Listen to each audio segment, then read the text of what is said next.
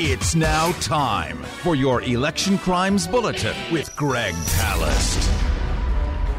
And this is Dennis Bernstein with Greg Palast. Every time I hear that, I get a chuckle based on remembering after the chuckle is how serious your film is, Vigilantes, about what we are facing. This is not in the past, Greg Palast. What's happening to the elections and the loss of our ability to vote is in progress and ain't getting better. Would that be an exaggeration, Greg? No, in fact, it's been really seriously underplayed. I think we have to go back to Trump's Townhall meeting from last week, and the media missed one of the most dangerous things that Trump took on, which is he was claiming, we got a little clip from that film, from his town hall, about 20 seconds there. So I want you to listen to this. This is Trump claiming that there are millions of votes, ballots, that were stuffed into the ballot boxes in 2020. This is dangerous stuff. We have responded to it. But I want you to listen to what Trump is claiming, because what he's doing, I'll explain, can change the outcome of the 2024 election, whether he's the nominee or not. Mike, do you have that? If you look at True the Vote, they found millions of votes on camera, on government cameras, where they were stuffing ballot boxes. If you look at what happened in Atlanta, millions of votes, and all you have to do is take a look at government cameras. You'll see them, people going to 28 different voting booths to vote, to put in 7 ballots apiece. But Mr. President, I have to stop you there. Okay, what you've just heard is more, what to translate Trump's brain vomit, the general blather there. He is saying that in Atlanta there were millions of votes. First of all, there were millions of votes in Atlanta. Millions of votes stuffed into ballot boxes in Atlanta. Most African Americans in Atlanta voted by using their absentee ballot and putting them in drop boxes, not counting on the post office to get the ballots there in time because of the special law in Georgia that the ballot has to be received by the end of Election Day. So literally a couple 100,000 black Atlantans, almost entirely black Atlantans, use these drop boxes. And they claim that basically black men, and it's all black men in this film, he talked about True the Vote, in their film 2,000 Mules, which was, launched at Mar-a-Lago, that in their film they showed black men stuffing ballot boxes illegally, even though, and they're saying they have all the film because it's true that every ballot box has cameras on it 24/7, and they keep claiming they've got the video evidence. And I'll explain why this is dangerous. But first, from my film Vigilante, we actually took on the 2,000 Mules claim, True the Vote claim, that one guy went to 28 boxes and stuffed a bunch of ballots in 28 different boxes, and we took on the claim that they stuffed millions of ballots in these boxes. Here's a clip from the film Vigilante. Can you roll that, Mike? Now today, there's a new film.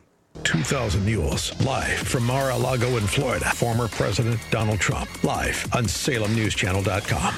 It's the new birth of a nation. And once again, it says that black men, by the thousands, commit voter fraud. They vote several times.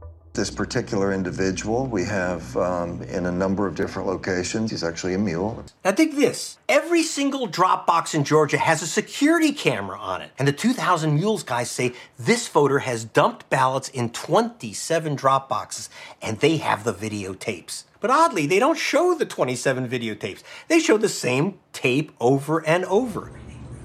This is a smoking gun. This is O.J. Simpson being seen leaving the scene of the crime. So, did you see O.J. Simpson leaving the scene of the crime? Let me tell you what I saw. This is the complexity and the nuance of racism in America. That by the very presence of who he is, he's considered guilty. I mean, to call a human being a mule. Yeah. A man who literally is getting out his car, doing his democratic duty to go vote, and to refer to him as a mule. I mean, full stop. Where do we go from there? Okay, Dennis, that last voice you heard was Latasha Brown, a fellow at Harvard Kennedy School of Government, but best known as the co-founder of Black Voters Matter. And what we had there, what you were listening to, was the basis of Donald Trump's claim that black men were literally stuffing ballot drop boxes with millions of votes. And in particular, he names one who goes around to 28 boxes, and they claim they have the videotape. They don't show us. Well, it turns out that one of these guys that they claimed was going around to all these different boxes, his name is Mark Andrews. He saw his face on YouTube from True the Vote, and he sued them. As it turns out, he was hunted down by the Georgia Bureau of Investigation because of this claim by Trump gangsters. He was hunted down, and because he put 5 ballots in a ballot box, right? And they were correct. Yeah, he was stuffing that ballot box with 5 ballots. His ballot, his wife's ballot, and his 3 adult children. And the Georgia Bureau of Investigation, their own FBI, even though they're kind of a right-wing group working under Brian Kemp, they were furious. They actually said, making false charges of crimes and sending the Georgia Bureau of Investigation all over the state. We went to one voter after another who were on that tape, and they showed us their registrations and their ballot receipts. They're all legal voters, every single one of them. Every ballot was legal. And then the Secretary of State had all the ballot drop boxes, all the drop box votes, reviewed, counted by hand, and the signatures matched. And there wasn't one single fraudulent ballot, not one extra ballot. Now, this is not about debunking what Trump says about 2020. If it was just him blathering and these freaks from True the Vote, who, because they refused to even respond to the suit, they ended up going to jail, by the way, for contempt of court. But this would be, so you'd say, okay, more Trump fun and games. Here's why it's not fun and games, Dennis.